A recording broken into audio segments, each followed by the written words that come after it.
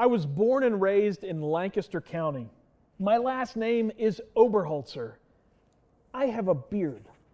My favorite spice is browned butter. I have eaten pig stomach and cow's tongue, so yes, over the course of my lifetime, I have been asked many times if I am Amish. I've also been asked if I am Amish.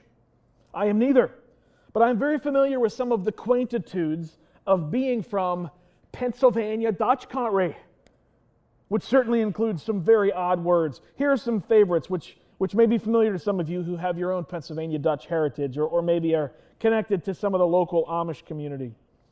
Rooch. Rooch, like, hey kids, please sit still, stop rooching around. Schusslick. Similar to Rooch. Hey kids, would you settle down, stop being so schusslick. Dopplich, as in he is so dopplich, he's always tripping over himself.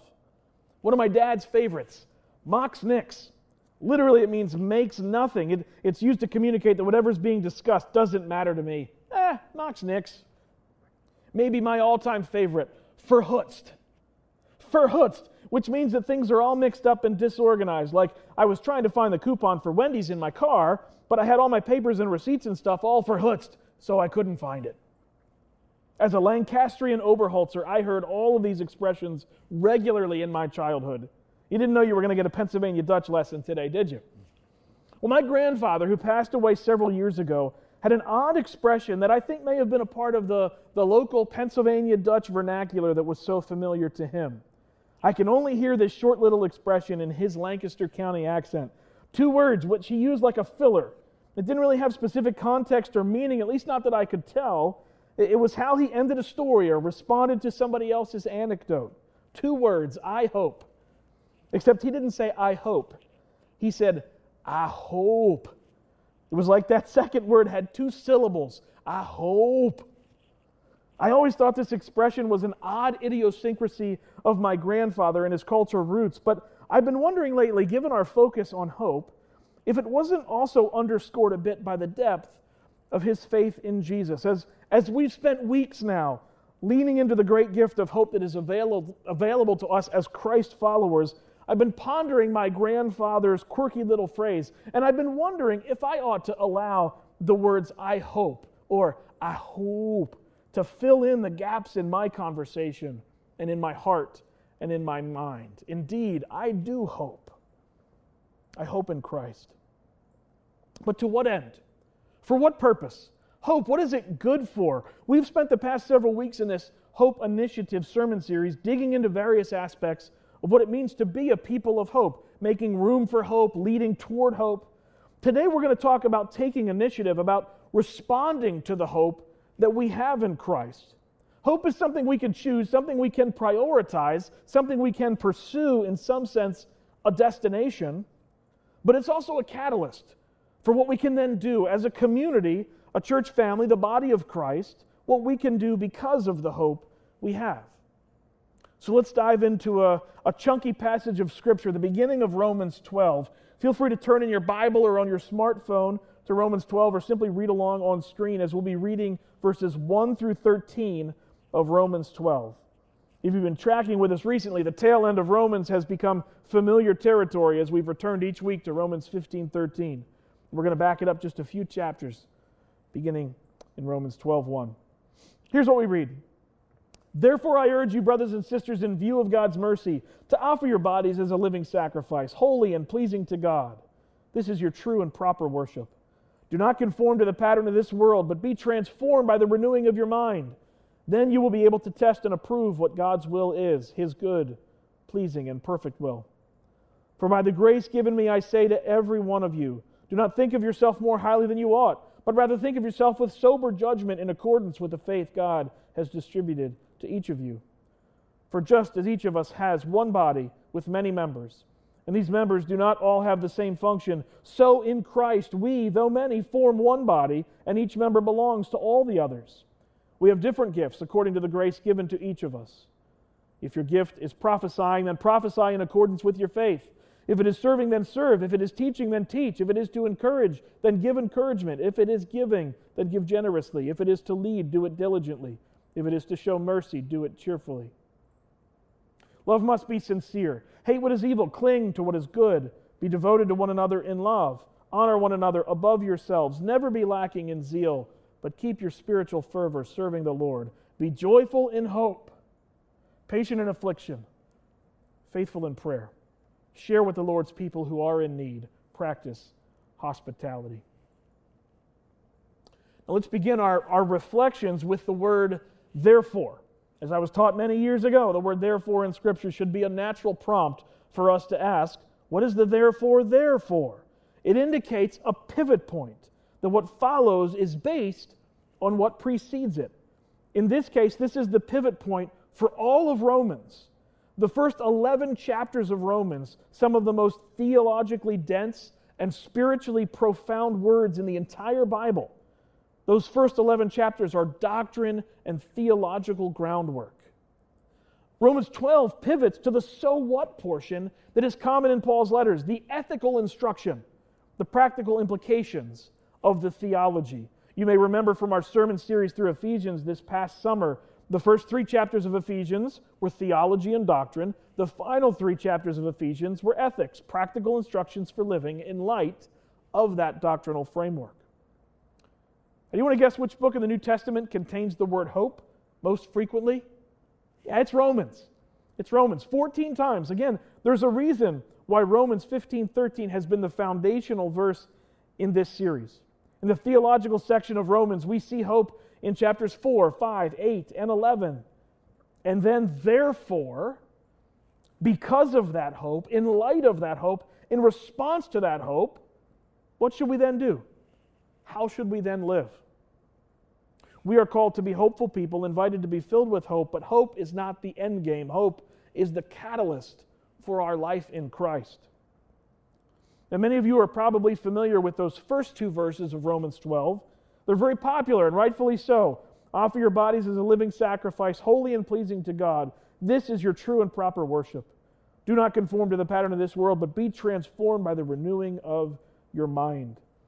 These are verses that are found on mugs and on t-shirts and journals. Those are powerful words calling us, in light of our understanding of who God is and who we are, as thoroughly explained all through Romans 1 through Romans 11, to commit ourselves fully, completely in body, mind, and spirit to the transforming work of God, to worship Him properly. That's good stuff. But I want to focus on the rest of this passage today in 2 major sections. Verses 3 through 8 serve as one of several places throughout his letters where Paul talks about us, the people of God, followers of Jesus. He describes us as a body. So let's spend a few minutes talking about that instructive image of the church as the body of Christ. Now that image points to the central theme that Paul explicitly emphasizes in these various passages about us functioning as a body. Here's maybe one way we could summarize this theme: unity as a body. If we are a body informed by and infused with hope in Christ, then unity should be the natural expression of being that body. That's how bodies work. I've been reading a book about the American West, about the Mexican-American War of the 1840s, about the conquest of New Mexico and California. And without getting into any of the gory details here, let me just say that the American West in those early years was not a good place to be if you wanted to keep your body all attached together in one unit. There was a lot of dismemberment, and that invariably led to a lot of dying. The human body, we know and understand, was meant to be kept united, all of the parts, still attached and fully functioning. Now, when I preached a message a number of years ago about being the body, discouraging any of us from being a severed toe, my dear brother Carl Aronson, who I miss greatly since his passing a few years ago, well, Carl came up to me after the service to show me his missing finger, which I believe was blown off in a gun accident or something of that sort. I believe Carl wanted to show me with a wink that some body parts are expendable. But hey, we understand analogies, even biblical analogies, fall apart at some point. But understand this, Carl did admit that even though he had figured out how to live without that finger, all things being equal, he would have preferred if it were still there, still attached. The unity, the connectedness of the body of Christ is its ideal and intended reality. Indeed, we've all been given a part to play, a particular task to perform as an expression of our unique place as part of the body of Christ. Why did God inspire Paul to write about the different spiritual gifts that constitute our life together as a body? Not only in Romans 12, but also in 1 Corinthians 12 that I preached on several years ago, Ephesians 4 that Pastor Seth preached on just this past year. What, did we get this idea from the Department of Redundancy department? No. These ideas are repeated in Scripture when they're important enough to warrant repetition. The things that I really want my children to understand, I repeat them over and over again. Never eat the yellow snow. Never eat the yellow snow. Never eat the yellow snow. So God, through Paul, repeated again and again that we are the body of Christ. We all have a part to play, and we only function well as a body when we all do what we're uniquely called and created to do. So let's clarify a few things that we can easily get wrong whenever we talk about the parts of the body of Christ. This list of roles in Romans 12 is not exhaustive. Prophesy, serve, teach, encourage, give, lead, show mercy. These are all spiritual gifts, but they are not all of the spiritual gifts. Interestingly, this list is different from the list in 1 Corinthians 12, which is different from the list in Ephesians 4, which is different from the list in 1 Peter 4. Were the New Testament writers confused? Did they not compare notes sufficiently enough? No. The point is that the possible expressions of gifting, the parts that we are invited to play as members of the body, they are as diverse as we are. You might see your natural fit among the list of prophesying, serving, teaching, encouraging, giving, leading, and showing mercy. If so, do it. As a recipient of hope, that is your responsibility in sharing that hope through your gifts and talents and unique contributions. But if you don't see yourself among that list, well, there are countless other ways to love and share hope. We don't need to try to squeeze into a pre-formed template of what part we think we should play or what part we ought to play. If my toe said, I think I'd like to be a nose, well, I would be one funny-looking toe-faced dude. And I wouldn't be able to breathe or smell properly, and unless I had a functional peanut toe, I wouldn't be able to walk straight. I need my toes to do their thing and my nose to do its thing for this body to walk right and to sniff right. Whether you're an ear or an elbow or an esophagus or a eustachian tube in the body of Christ, you only need to be that thing. And be that thing while keeping our eyes on God, not on ourselves.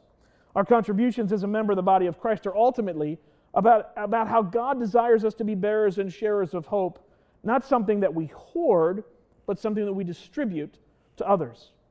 Alliance pastor and author A.W. Tozer says it this way: our gifts and talents should also be turned over to Him. They should be recognized for what they are, God's loan to us, and should never be considered in any sense our own. Let's hold our gifts with open hands, acknowledging that they are God's, not ours. Now let's press into a related point. There are no insignificant or uber-significant parts in the body of Christ. This is so much easier to affirm in the abstract than it is to practice in real life. The human inclination is always to rank order things and assign more or less value to people based on our evaluation of their external contribution or worth. I'm an Amazon reviewer, so my instinct is to rate my spiritual gifts or your spiritual gifts. Oh, that's a 5-star gift. I love that one. That other one, 3 stars. That's kind of meh. This is not the kingdom way. This is not the way of God. It's not what we read in Romans 12. Verse 3 read this way: do not think of yourself more highly than you ought, but rather think of yourself with sober judgment. For those of us who are inclined towards pride, that's a critical reminder of how to view ourselves. Now, we don't need to look far for examples of this practice gone wrong. We don't need to search very long for Christian leaders who got too big for their britches and thought that the basic tenets of decency and respect and love for others somehow did not apply to them. Many of us continue to process the abuse that has been uncovered in the life of Ravi Zacharias, a hero and mentor to many of us. How do things get so sideways for someone so gifted, so empowered by the Spirit of God? And I still believe that to be true. But isn't the downfall of many, isn't it arrogance? Pride comes before the fall. I don't think Ravi's primary issue was abuse of power or deceit or infidelity. The primary issue was a pride issue, which I think we can often see most clearly with hindsight. I would suggest that naming a Christian organization after a living human is maybe always a bad idea. Does it not create the illusion that this is one of God's special ones, one uniquely identified as superior and worthy of particular admiration? And from that vantage point of thinking more highly of himself than he ought, then the dominoes fall from there. And the damage, the wounding, the abuse, the shame to the cause of Christ, that all follows. Now, this story and so many others like it should horrify us. Sin is ugly, but it probably shouldn't shock us. Romans 12:3 is the foundational corrective measure instructing us to think of ourselves with sober judgment, not more highly than we ought. When we miss that, and many of us often do, we are prone to all sorts of sin. Because we stop fulfilling the part in the body of Christ which we were designed to fulfill, and we instead start making it about us. Christ is the head of his body, and we must make sure that our hope is attached to his headship, never our own or the headship of anyone else. As we acknowledge how often we get this wrong, I want to take just a minute to specifically mention a few folks in our church family who've gotten it right. Over the last 2 weeks, we've been celebrating formal leadership, even as Pastor Aaron has invited all of us to think of ourselves as leaders in some way, as those who influence others for the cause of Christ. And what a gift it is to have such strong elected leaders among us to help provide direction and guidance and discernment and shepherding and care for our church family. But there are so many others serving and leading in less prominent, less official ways. I want to acknowledge a few folks who've served faithfully in our church family for years, behind the scenes, to no applause and to no acclaim. Martha Horner has faithfully prepared all of the communion elements that our church family has used each and every month for years. Rich and Sue Kutch have led our coffee ministry for years. Dick Straw has served as an usher and a team leader at our first service for years. And each of these folks, faithful servants, have decided to step away from those ministries, having sensed that they have completed that particular task, that season of ministry that the Lord invited them to do as their part in the body of Christ. Now, none of them asked to be mentioned publicly, and I do so with the knowledge that Martha will probably give me the stink eye the next time I see her. None of these folks served for acclaim or glory. They certainly didn't think of themselves more highly than they ought. They simply served and loved and led and cared for our church family as they were gifted and willing and able to do. What a beautiful example they have each set for all of us to follow. And now it's time for some new folks to step into those same serving roles, to fulfill the work of those parts of the body. I love these words of 19th century theologian Charles Hodge. Real honor consists in doing well what God calls us to do and not in the possession of high offices or great talents. Doing well what God calls us to do. Just that. It is that simple. That's our honorable response to the hope that we have in Jesus, to do well what God calls us to do. One final thought on this section about spiritual gifts in the body of Christ is that we can undervalue our gifts as easily as we can overvalue them. Most of us probably have an inclination in one direction or the other on that continuum. Are you more inclined to think more highly of yourself than you ought? Or are you more inclined to think more lowly of yourself than you ought? Because while it's a mistake to think that we're a big deal and should be the focal point of God's mission or of God's people, it's just as erroneous to think that we are worthless and have nothing to contribute. While we may be an ear, an elbow, or an esophagus, none of us is eye gunk, right? We all have something meaningful to contribute to the body of Christ for His glory alone. Not surprisingly, I love how C.S. Lewis writes about this in a letter to a friend. Here's what Lewis says: I would prefer to combat the I'm special feeling, not by the thought I'm no more special than anyone else, but by the feeling everyone is as special as me. In one way, there's no difference, I grant, for both remove the speciality, but there is a difference in another way. The first might lead you to think I'm only one of the crowd like anyone else. But the second leads to the truth that there isn't any crowd. No one is like anyone else. All are members, organs in the body of Christ, all different and all necessary to the whole and to one another, each loved by God individually, as if it were the only creature in existence.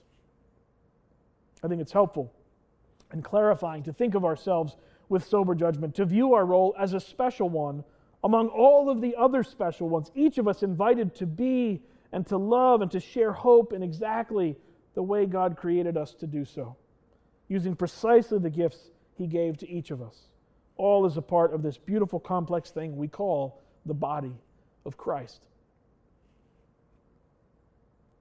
Well, how do we ever get that right? Let's look for a few minutes at the final section of Romans 12 we read earlier, verses 9 through 13.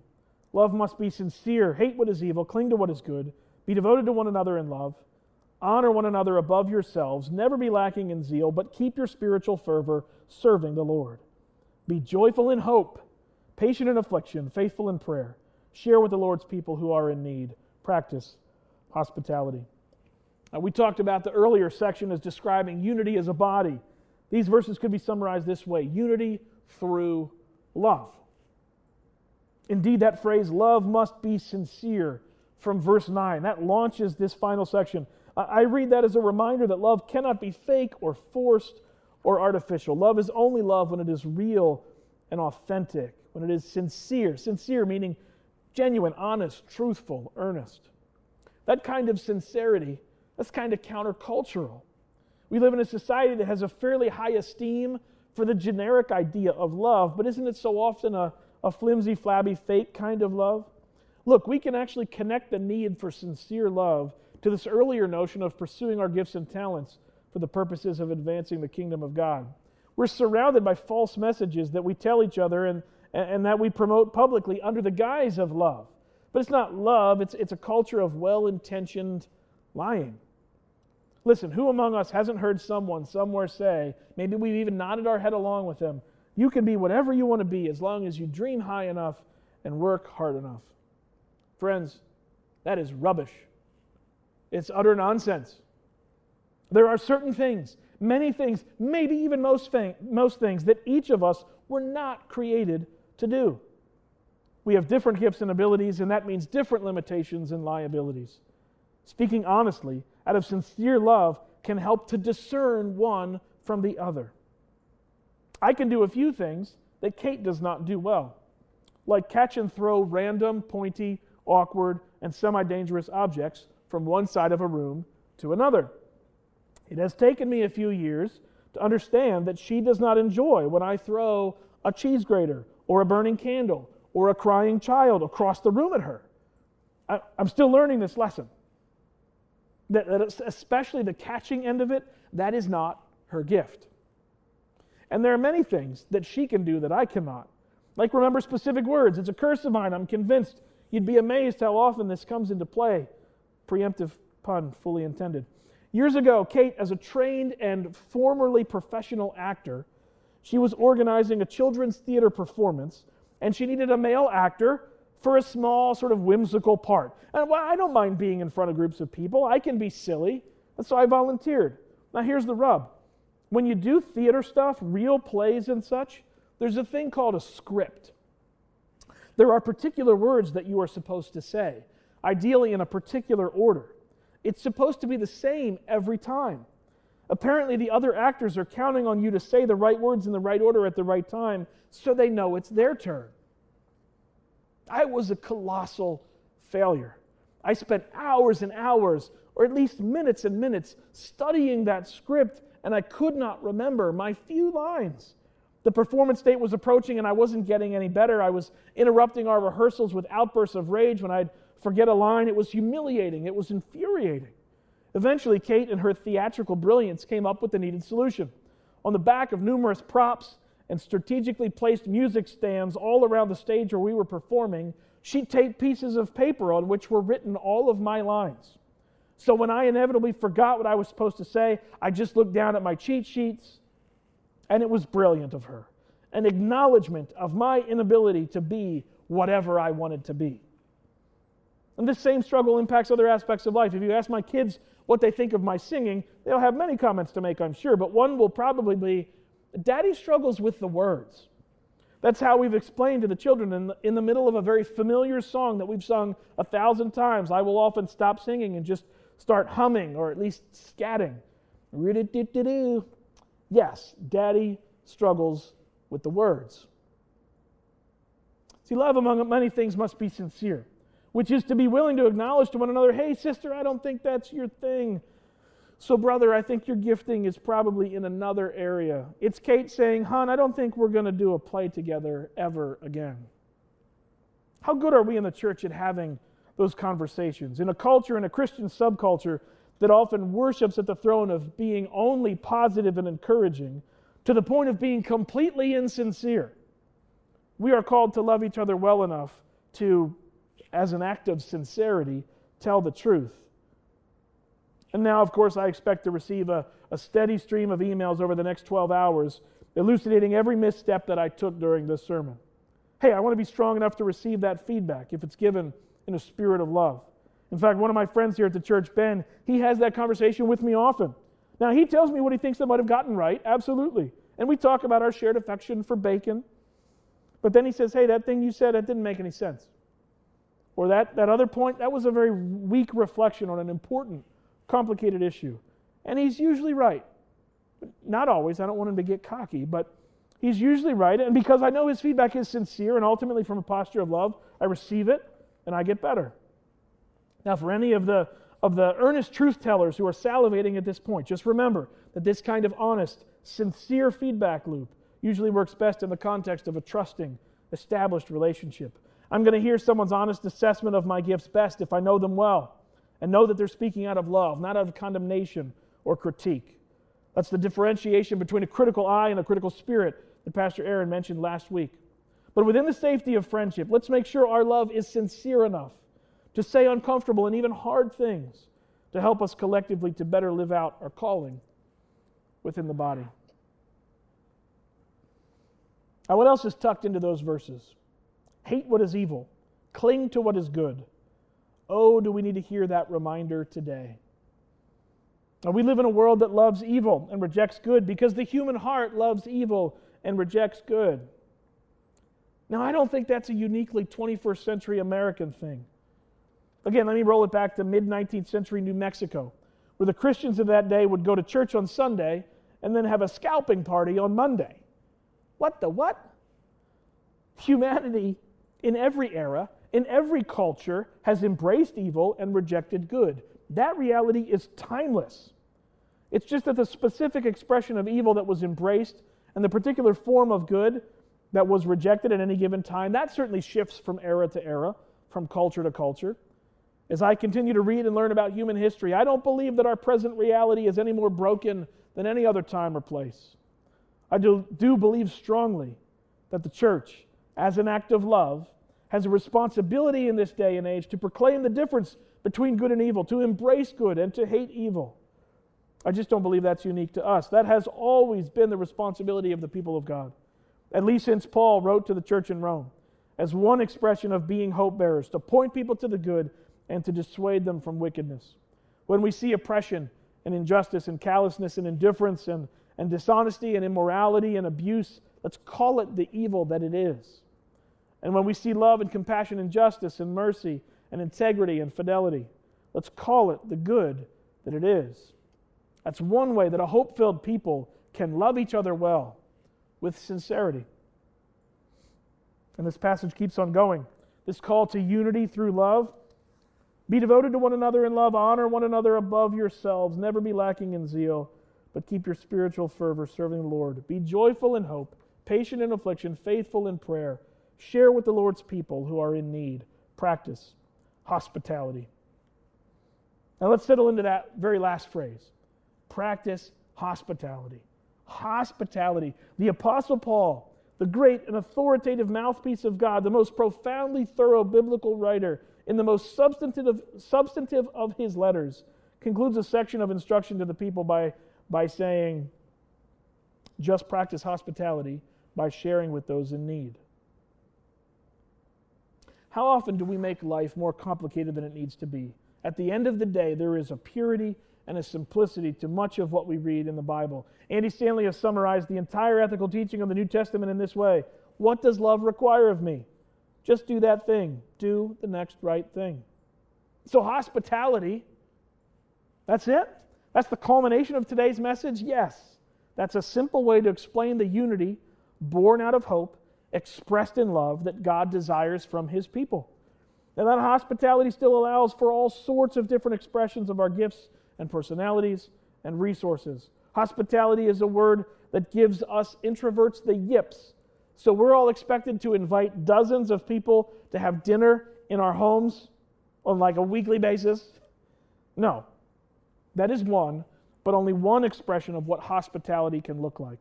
For the extroverts and entertainers among us, throw a party at your house as often as you'd like.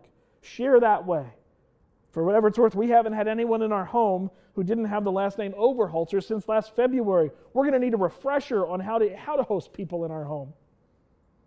But what an encouragement it has been to watch dozens and dozens of you, longtime members of our church family, and some whose names I don't even know, jumping on board to extend hospitality to guests through our partnership with Out of the Cold over the next 2 weeks. Church family, you have crushed it. I think we have just about every single spot filled. A demonstration that we are collectively a people who are responsive to the hospitality calling of the body of Christ. But how you love and how you share with those in need and how you practice hospitality and how you participate as a member of the body of Christ and how you express your spiritual gifts, that's for you to sort out with the Lord in community while inviting others to speak truth into that discerning process.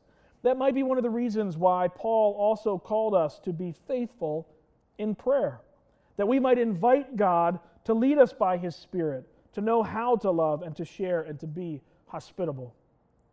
That can happen through the official ministries of the church for sure. We've got lists and online forums where we can see areas of need, places where we need help and volunteers in children's ministry and media ministry and hospitality ministry and youth ministry to support and advance the formal organized activity of this church family. Our Hope initiatives are an attempt to put even more specific opportunities in front of you, but it can also be as simple as a conversation with a neighbor, an invitation to a lonely colleague to chat over a cup of hot chocolate or maybe even coffee if you've lost your sense of taste, a phone call to an elderly person with health concerns, a kind word to a friend at school, a simple gift for a teacher or a friend or a family member. When we are truly joyful in hope, as verse 12 says, sincere love and generous sharing and warm hospitality just naturally pour out of us. When rightly attuned to the work of Jesus on the cross and the victory of Jesus through the resurrection that we will celebrate in the coming weeks, the church, the body of Christ, has always been a people who are known for this way of living. Because of Him, we are filled with hope that motivates and initiates and stirs us to love well. Would that be true of us in increasing measure in the coming days? Join me as we pray. Heavenly Father, we come today grateful for the hope that we have in Christ. We thank You for the opportunity we've had in these months and really over the course of this year to lean into that hope, to embrace that hope. But we do that in such a way that we would not keep it to ourselves, but instead that the hope that we have in Jesus would spill out of us in countless ways, that we would be a people that share the hope that we have with others, and that we do that ultimately for Your glory and for our joy and for the sake of the world. We thank You and pray all these things in Jesus' precious name. Amen.